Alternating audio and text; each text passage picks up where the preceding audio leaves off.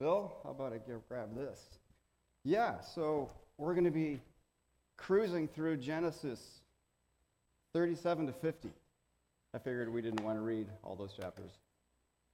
So that's why we were just found a nice little summary passage in Acts 7, and so that's exciting. My name is John. Welcome here. If you're tuning in online, glad you're here. So many people are sick, so we're glad that we can be here, and we're glad that those that are not feeling well have chosen to spare us, right, and look from a distance, so that's awesome. We appreciate that. Well, I'm just going to go through our values because we're taking 4 weeks in January at the beginning of 2022 and kind of looking at our values. This kind of explains whatever we do from our church. And so just a quick review here. Our values are knowing God and His Word, experiencing grace and forgiveness, growing in healthy relationships, and then impacting those near and far. And they all flow together. And those values give birth to rhythms that we want to always gravitate towards: prayer and Bible reading, experiencing community and grace and forgiveness, and then relational skills and equipping, growing in relationships, and then serving whoever the Lord puts in front of us, next to us, or in our hearts around the world, whatever that may be. And ultimately, we're making disciples. And here's the deal. Every one of you is already making disciples. A disciple means a learner. So we are all making learners of somebody. The goal is to make other people learners of Jesus, not learners of consumerism or materialism or revenge or whatever else our culture is pushing us towards. Does that make sense? So what we try to want to do here is make sure that we're pointing people to Jesus and making disciples of Jesus and not disciples of, the Green Bay Packers or something. Anyway, I'm just saying. Nothing wrong with them, right, Bill? Okay, I'm in trouble now. And today, we're going to be looking at growing in healthy relationships. And so that's where we've been. I forgot to move the blue thing there. But we took a look at knowing God and His Word, and we discovered that affliction is part of knowing God and His Word. That's just the way it works. Last week, we did experiencing grace and forgiveness and looked at David's sin, and he said, "Blessed is the one who finds forgiveness." It's so available and so free to us. Why wouldn't we jump on that? And then today, we're growing in healthy relationships, Genesis 37 to 50. We're going to zip through the whole thing. But here's the deal. This is kind of what we're going to be talking about today: relational grace versus relational revenge. Big difference, right? So here's a question. How can I grow in healthy relationships when everyone around me, they're just difficult? I mean, I want to grow in healthy relationships, but it just makes it hard. So that's what we're going to be diving into today, okay? I have an answer for that. So that's where we're going. All right, and so we're taking a look at Joseph. Now, who is Joseph? Here is a complicated chart. Joseph is one of 12 brothers. The brothers are in yellow boxes, and they came from 4 different mothers. One guy, Jacob, had 4 wives. The wives are all in red circles. Rachel has a double circle because she was favorite. She was favored. Now, you can imagine a favorite wife, that phrase is problematic on several levels, right? But anyway, she was the favorite, and Joseph, number 11 there. So let's just go through this. The firstborn is Reuben through Leah, then Simeon, Levi, and Judah, and then Jacob hangs out with Bilhah and has Dan and Naphtali. And then over here with Zilpah has Gad and Asher. And then back here to Leah, who was unloved. Remember that whole story? Issachar, Zebulun, and then over here to Rachel, Joseph, and Benjamin. Okay? So that's what's going on there. And Joseph is the favored of all these because it's the favored wife. And so that kind of sets the stage for some of the awkward things we're going to see here in the text, all right? So I'm just going to start in Genesis 37. I'm going to zip through chapter by chapter all the way to Genesis 50. And so we see that Joseph is favored because his mother was favored. And something I didn't really appreciate about the story of Joseph, because initially I read the story of Joseph, and it's easy to come away with the view that the brothers are the bad guys, and poor little Joseph, he's just doing the best he can, and he's just a good, innocent kid. Well, not really. I mean, if you look at this here, he seems to flaunt his favored position. He sort of has discovered the power of the daddy's favorite. And so whatever trouble he's in, he just throws down that trump card. Daddy's favorite, daddy's favorite. And it even says in chapter 37, verse 2, it says he brought a bad report. It means they're morally deficient. It's cutting. It's not just, they did the math wrong on how many sheep they sold. No, they're lying and they're morally deficient. So here's this young guy who has the coat of many colors. The coat was long-sleeved, which means he's doing no labor. You don't do labor in a long-sleeve coat, so he's spared from labor, and he's put in a position over all the other brothers, even though he's not the oldest, and he's bossing them around, giving a report back to Dad. Yeah, they're morally deficient, and they don't take to that, right? The other brothers, there's already animosity between Rachel and Leah and all these others, and vying for who's powerful and who's not. And so he, even though he has a bit of authority and a bit of a tribal rank, he never learns to serve his brothers. Interesting, isn't it? He doesn't use that to serve his brothers. He just tells on his brothers, and then he literally dreams about his brothers serving him. And that's part of the problem here, right? Here's his dream. Hear this dream I've dreamed. Behold, we were binding sheaves in the field, like grain, stacks of grain. Behold, my sheaf arose and stood upright, and your sheaves gathered around and bowed down to my sheaf. And his brother said to him, Are you going to reign over us? Do you intend to rule over us? Like, this is preposterous. What is this dream? And so you see a little bit of a youthful ignorance, whatever you want to call it. I mean, if he had read the book Winning Friends and Influencing People, he probably wouldn't have just blurted out his dream to his brothers, knowing they already hate him. This is not going to help. You see what I'm saying? And so, and then there's another dream. This isn't enough, but there's another dream, and I dreamt that the sun, moon, and stars are bowing down to me. And then his dad says, shut up. His dad rebuked him, which means stop. And from a couple levels here, you can see his dad is like, hey, you already have issues with the brothers, and son, this isn't helping. Stop. Interesting, isn't it? He's rebuked. He's favored by dad, hated by his brothers. His dad rebukes him. And so it's interesting. Interesting. So anyway, it comes about that his brothers are way off by Shechem, tending the flocks, and his dad, of course, Joseph is not working. He's wearing his long coat, doing whatever he's doing, and his dad says, hey, go check on him. And it's about 50 miles away, so he goes there, and they're not there. And I love the text, the way it phrases it. It says that he shows up there, and behold, no one's there. And there was a guy who was standing there in the middle of nowhere, and he's like, where did they go? And the guy knows. He's like, they went to another town 20 miles away called Dothan. So Joseph goes to Dothan to check on the welfare of the brothers who hate him. So here comes this young kid with the special robe who does no work, who has all these dreams. And they see him coming, and they decide, let's kill him. Just get rid of this guy. Let's kill him. And so that's their plan. However, Reuben intervenes and says, no, Reuben rescues him. You can remember that Reuben rescues. And so he comes in there and says, let's not kill him. Let's just do something else. And so Joseph is now a victim of injustice. And this starts a long, long series of injustice that he experiences, and that forms character in Joseph's heart. We're going to see Joseph is really the one who grows in character more than anybody else here, I think.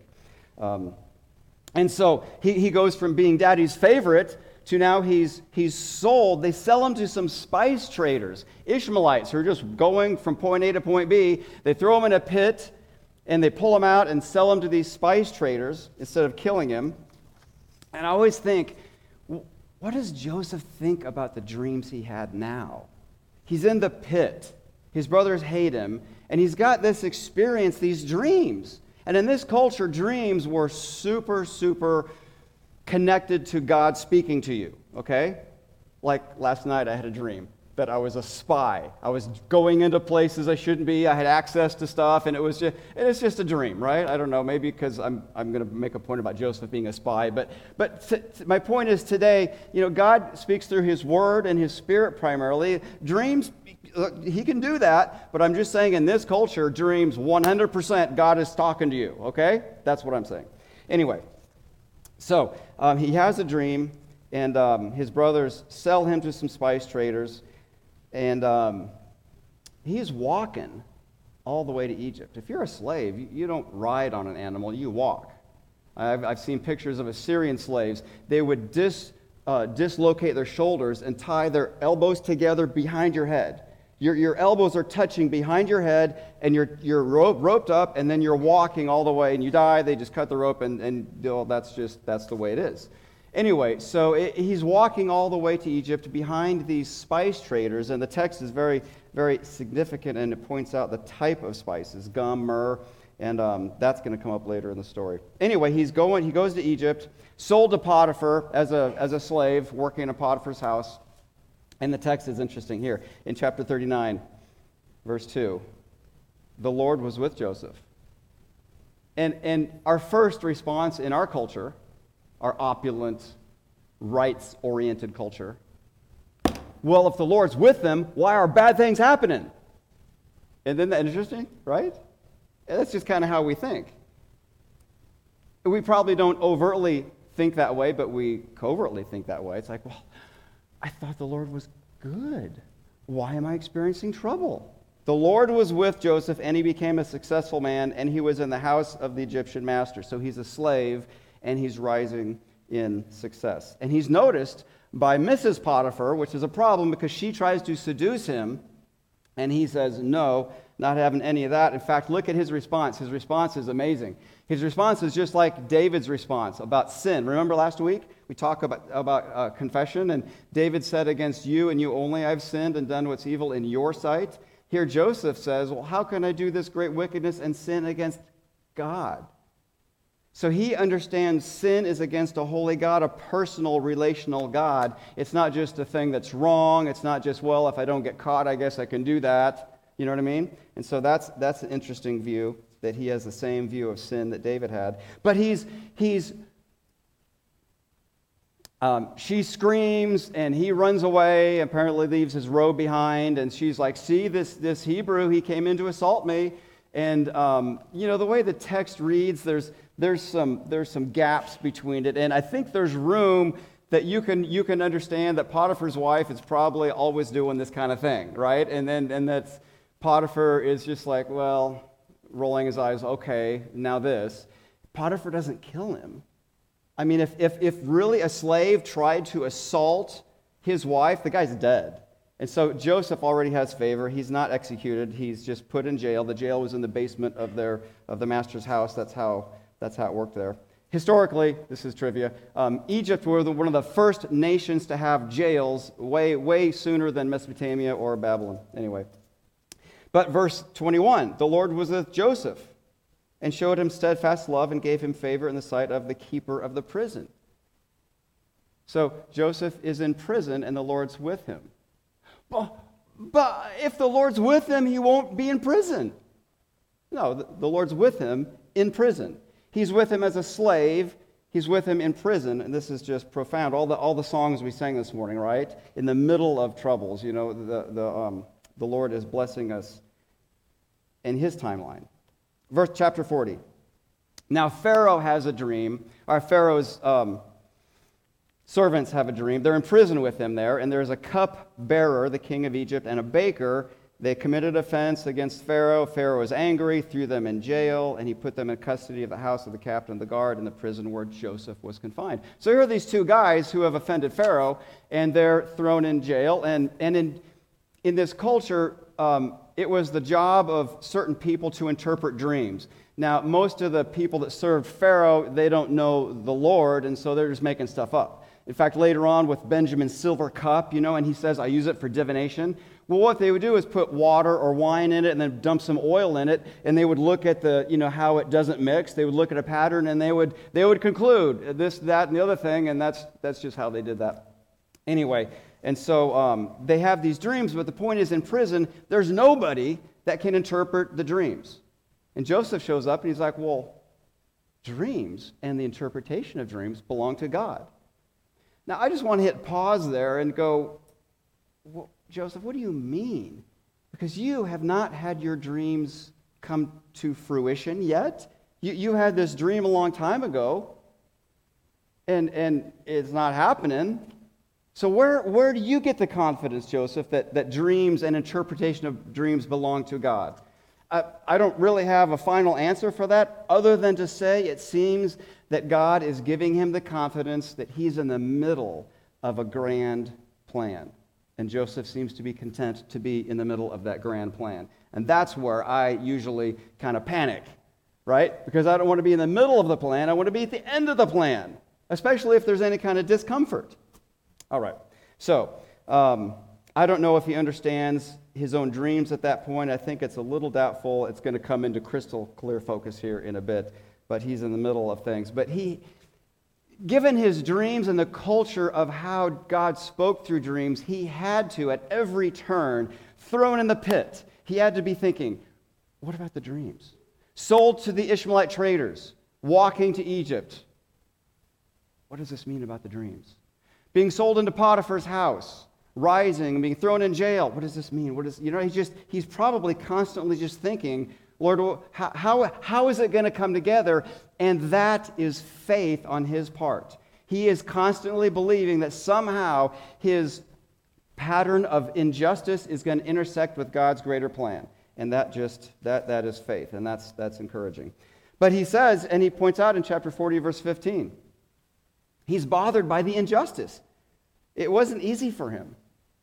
He said, for I was indeed stolen out of the land of the Hebrews. And here also I've done nothing that they should put me into the pit. And so he's in the jail. He's there, and he's forgotten for 2 years. So he interprets the dreams of the cupbearer, the baker, and the baker. And then as they're leaving, he says, hey, tell Pharaoh I'm down here. And the text says he's forgotten for 2 years. Yeah, I freak out at Menards if there's 3 people ahead of me. I mean, that's struggle, right? And here, 2 years? You're forgotten? What does that mean about the dreams? What does that mean about the intersection of the injustice and God's great plan? 2 years? Man.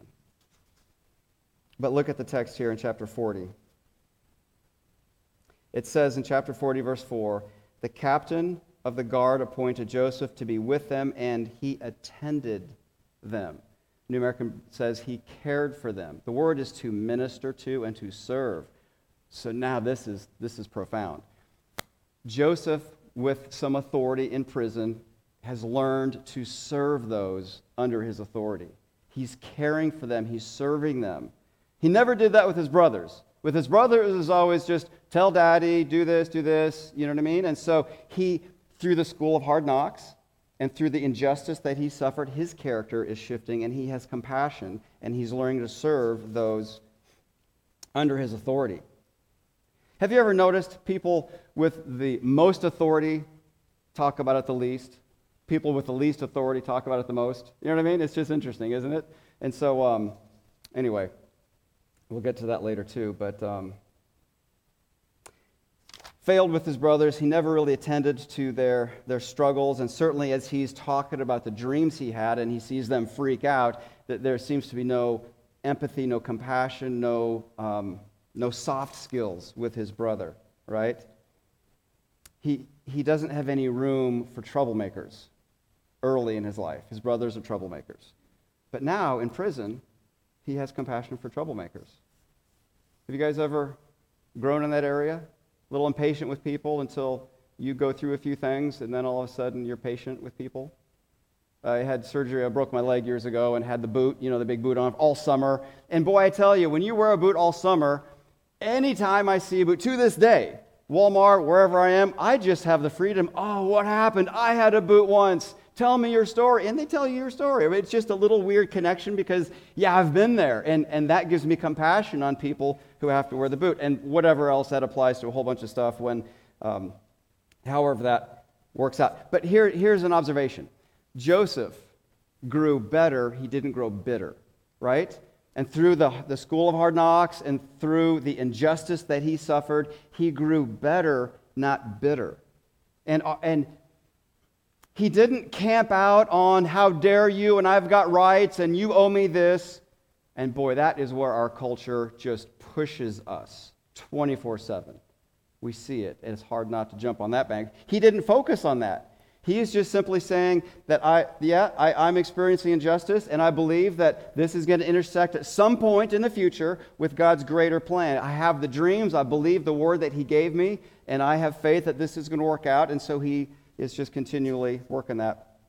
And so he seems to grow in character through the injustice. He's viewing people under his charge differently and developing compassion. And so, as a practical point, even if we neglect and we don't do things right in a relationship, it's never too late to start to do what's right. There's hope. It's never too late to start to do what's right and to enter into that relationship and learn, maybe with your authority, whatever position you have, to think in terms of serving them instead of just wielding the power over them. Okay, and then we go to chapter 41. And Pharaoh now has a dream. His dream is weird. It's, 7 fat cows and then 7 skinny cows. The skinny cows eat the fat cows, and no one could interpret the dream. And then this guy next to Pharaoh's like, there's this guy in prison. Yeah, I had this dream, and this guy in prison told me the outcome, and it happened. And the other guy, the baker, he told him the dream, and you killed him 3 days later, and it happened. And so this guy, he might be able to, and so Pharaoh pulls him up, and I always think, what a day that would be. Joseph wakes up in the morning, he's got his to-do list, prisoner A, do this, mop that up, clean that, go get some food, and then he's working through his to-do list, and all of a sudden these guards come down, and they probably have to wash him because he's in prison, and then they haul him up to Pharaoh.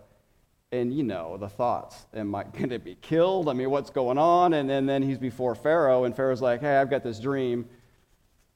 And Joseph is like, well, dreams, belong to God.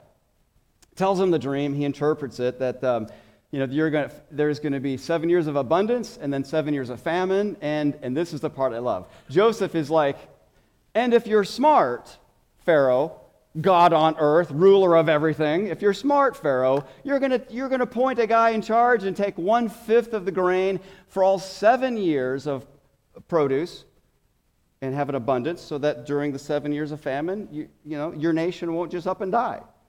And Pharaoh is already struck out with his wise men. They can't interpret the dream, and so give me a time machine. This is probably number 1 or number 2 I want to go to, just to see Pharaoh look at his advisors.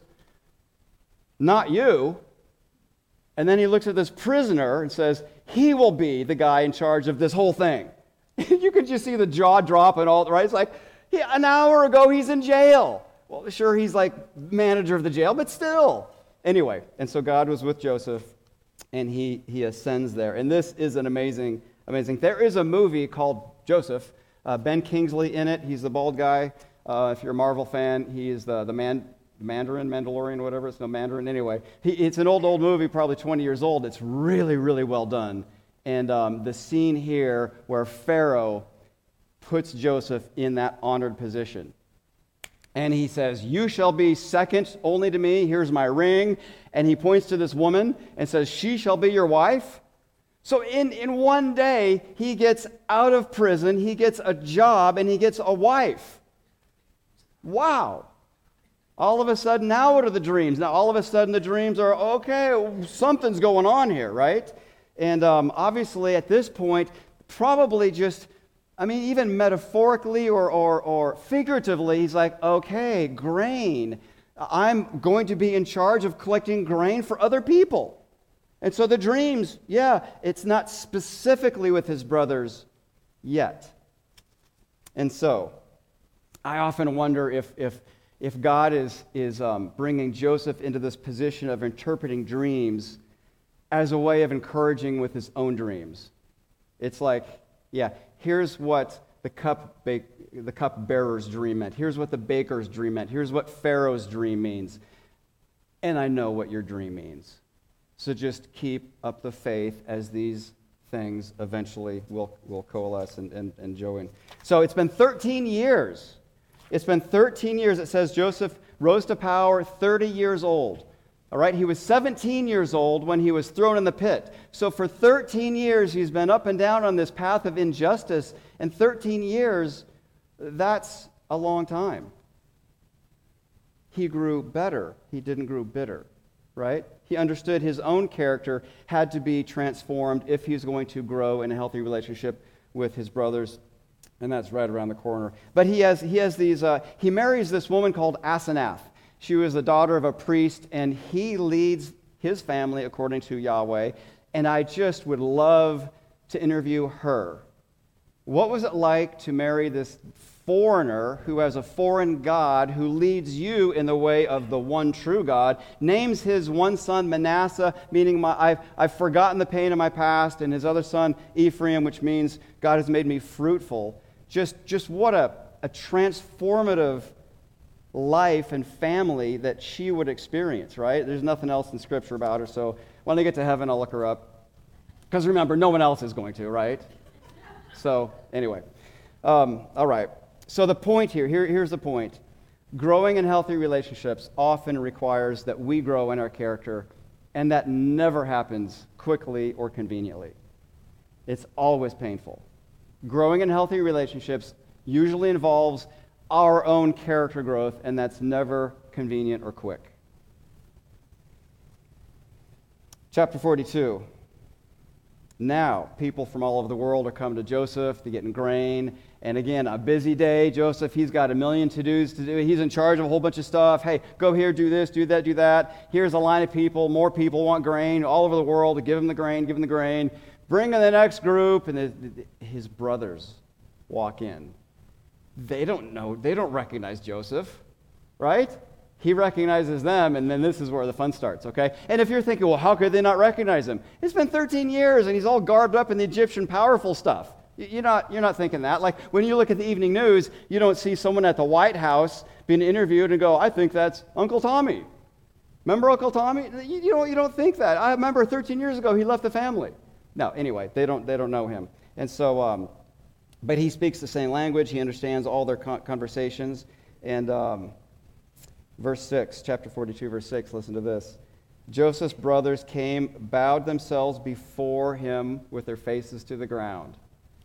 Okay, now, what does Joseph think about the dreams? Oh boy, this is the day. I get it. They are literally bowing down before me. And it's about grain. And so he's going through a whole bunch of stuff in his mind. How does he view the situation? He has got power. He could make them suffer. Is he thinking revenge?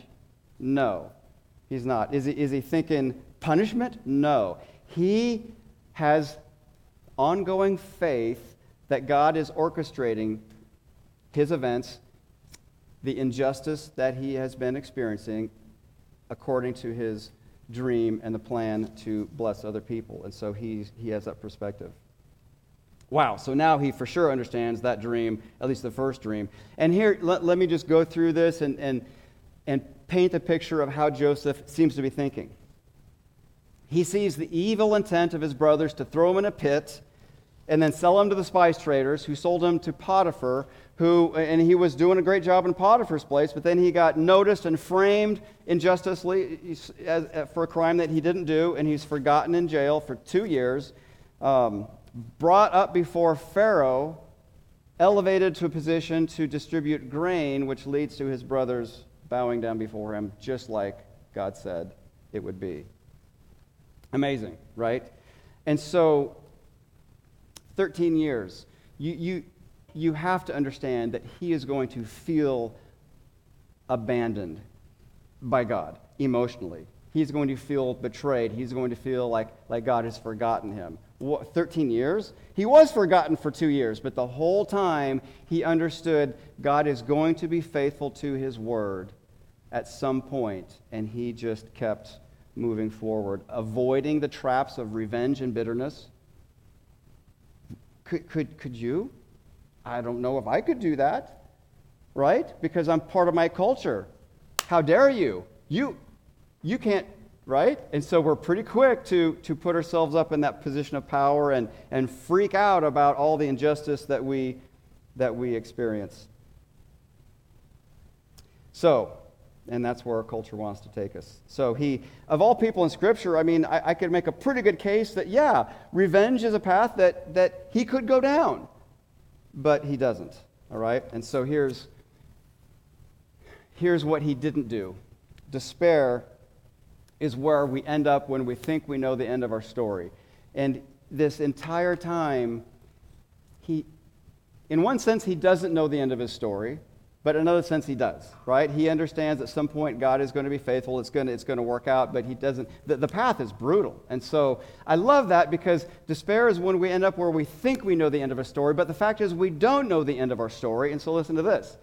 There's hope in the unknown of our story.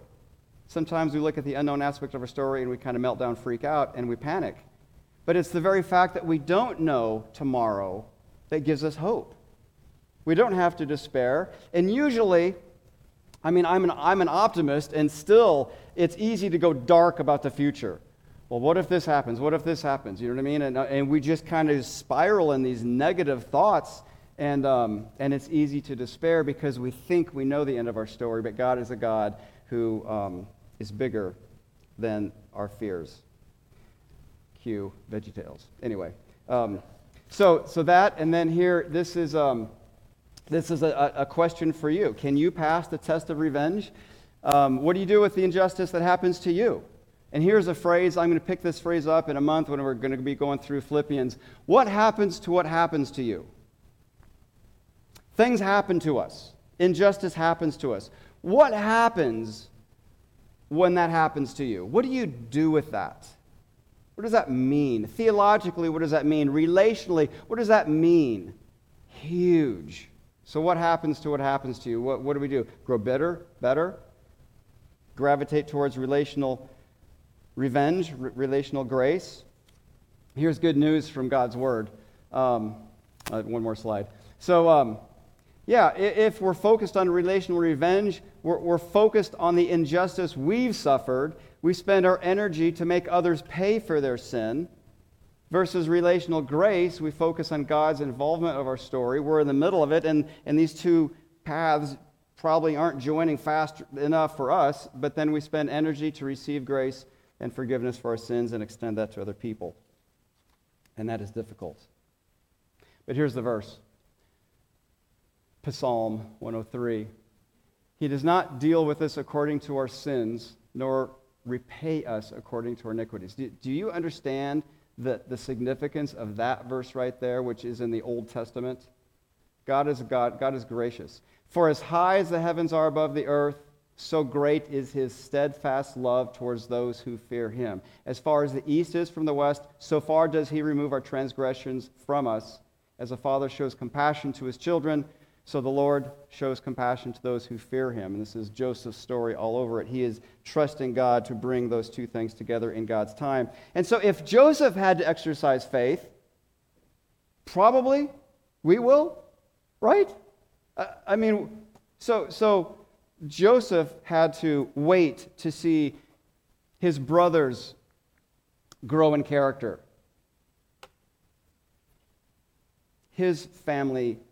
The story of his family reconciliation took a long time.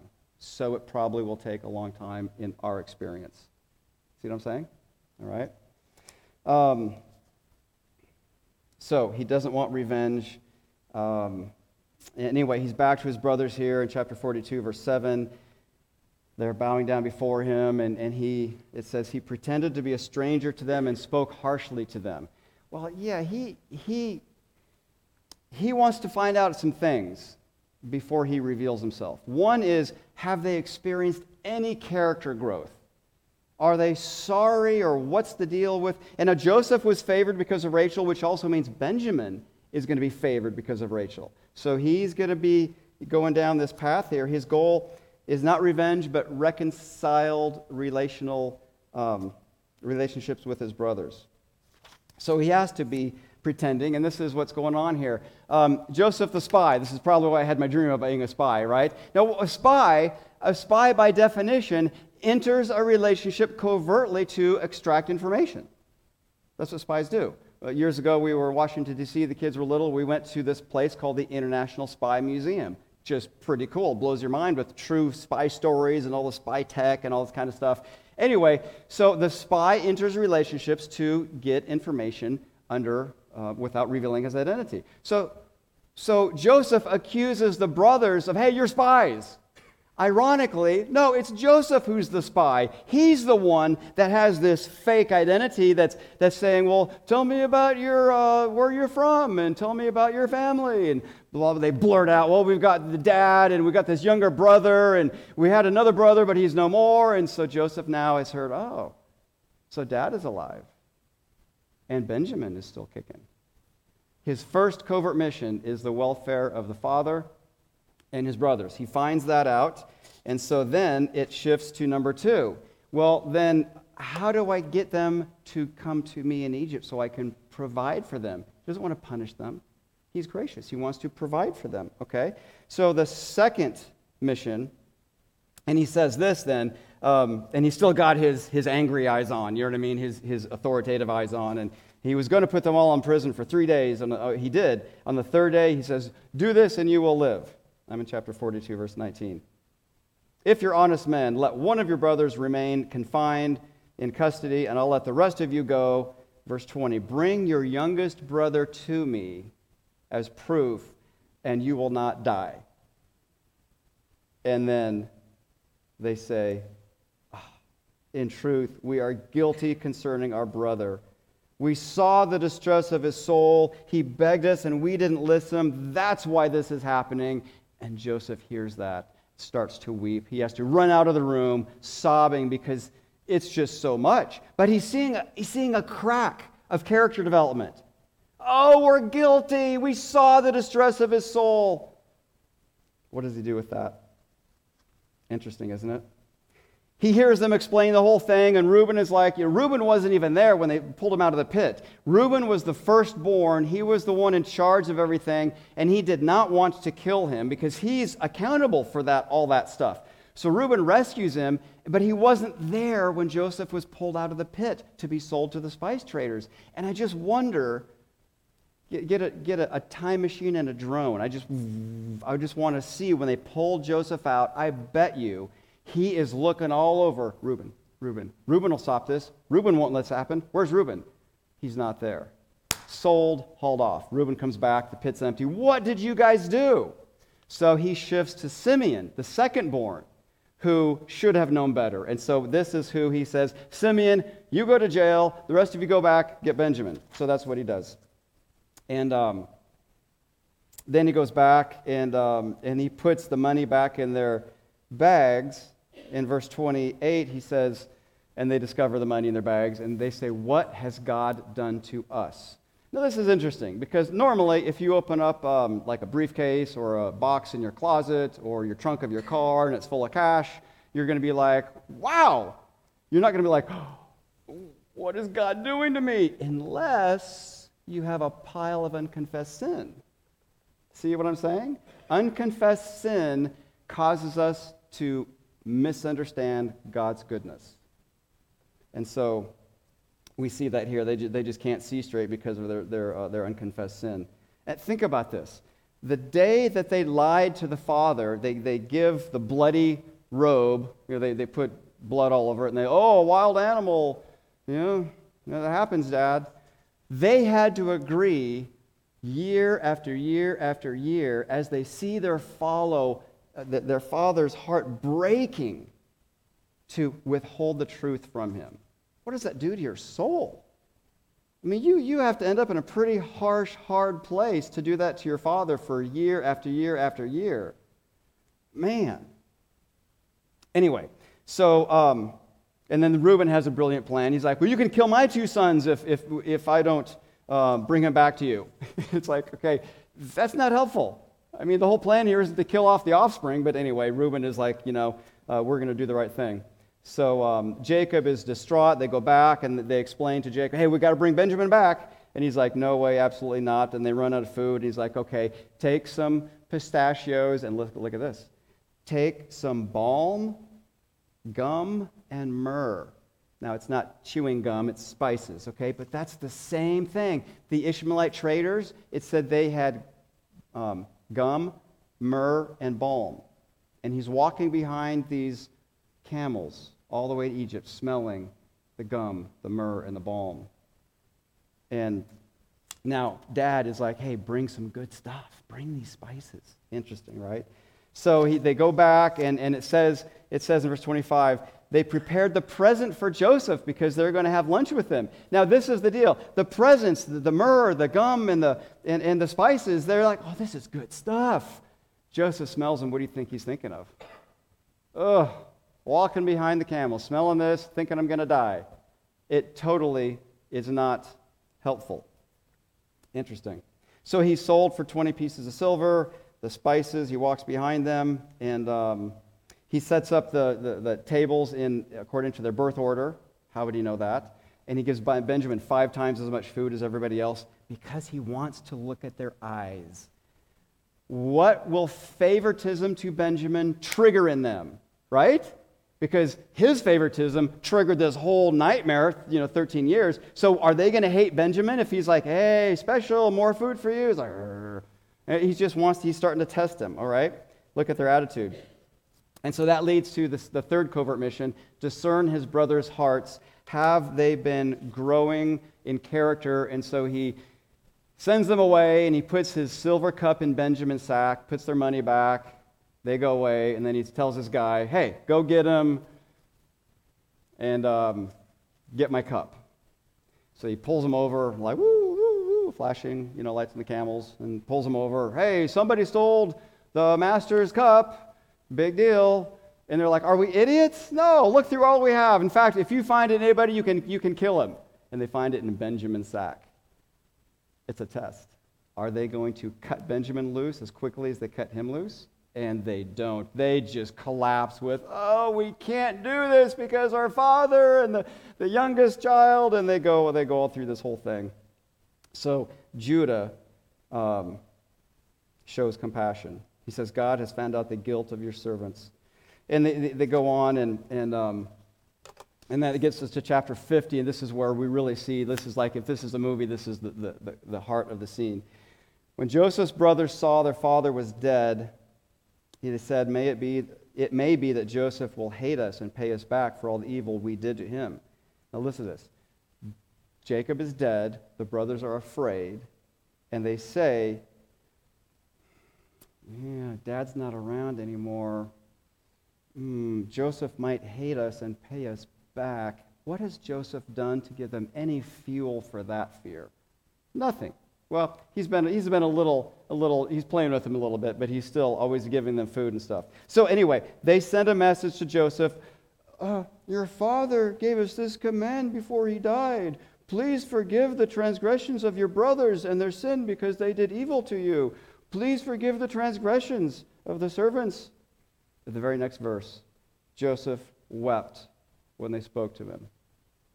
He can see their heart hasn't really changed. They've grown a little bit. They feel bad about it, but they're still living in fear and manipulation. I mean, Dad probably never said that. They're just trying to cover their bases. You know what I'm saying? And so he says, he weeps. He says, do not fear. He recognizes they're afraid. Do not fear. Am I in the place of God? This is the key right here. Chapter 50, verse 20. This is the key that unlocks the entire life story of Joseph. As for you, you meant evil against me, but God meant it for good, to bring about that many people should be kept alive. Joseph has this trajectory, 13 years, and he's like, you meant this for evil, but God in his goodness had this bigger plan, and I was trusting him the entire way. And sure, you had evil in your hearts, but God is using that, like Romans 8:28. God is using that for a bigger purpose. Now, this really pulls us out of our culture that teaches us to pursue comfort as number one. And it causes us to zoom out and go, God has a kingdom plan going on, and you and I are either now or will be in the middle of something like the 13-year trajectory where there's injustice and there's pain and there's betrayal and there's loss. And when that happens, we just need to double down on God's word that he's revealed to us. Jacob forgot the dreams that Joseph shared with him, and he ends up in despair. Joseph remembers God's word to him through dreams, and he has hope, right?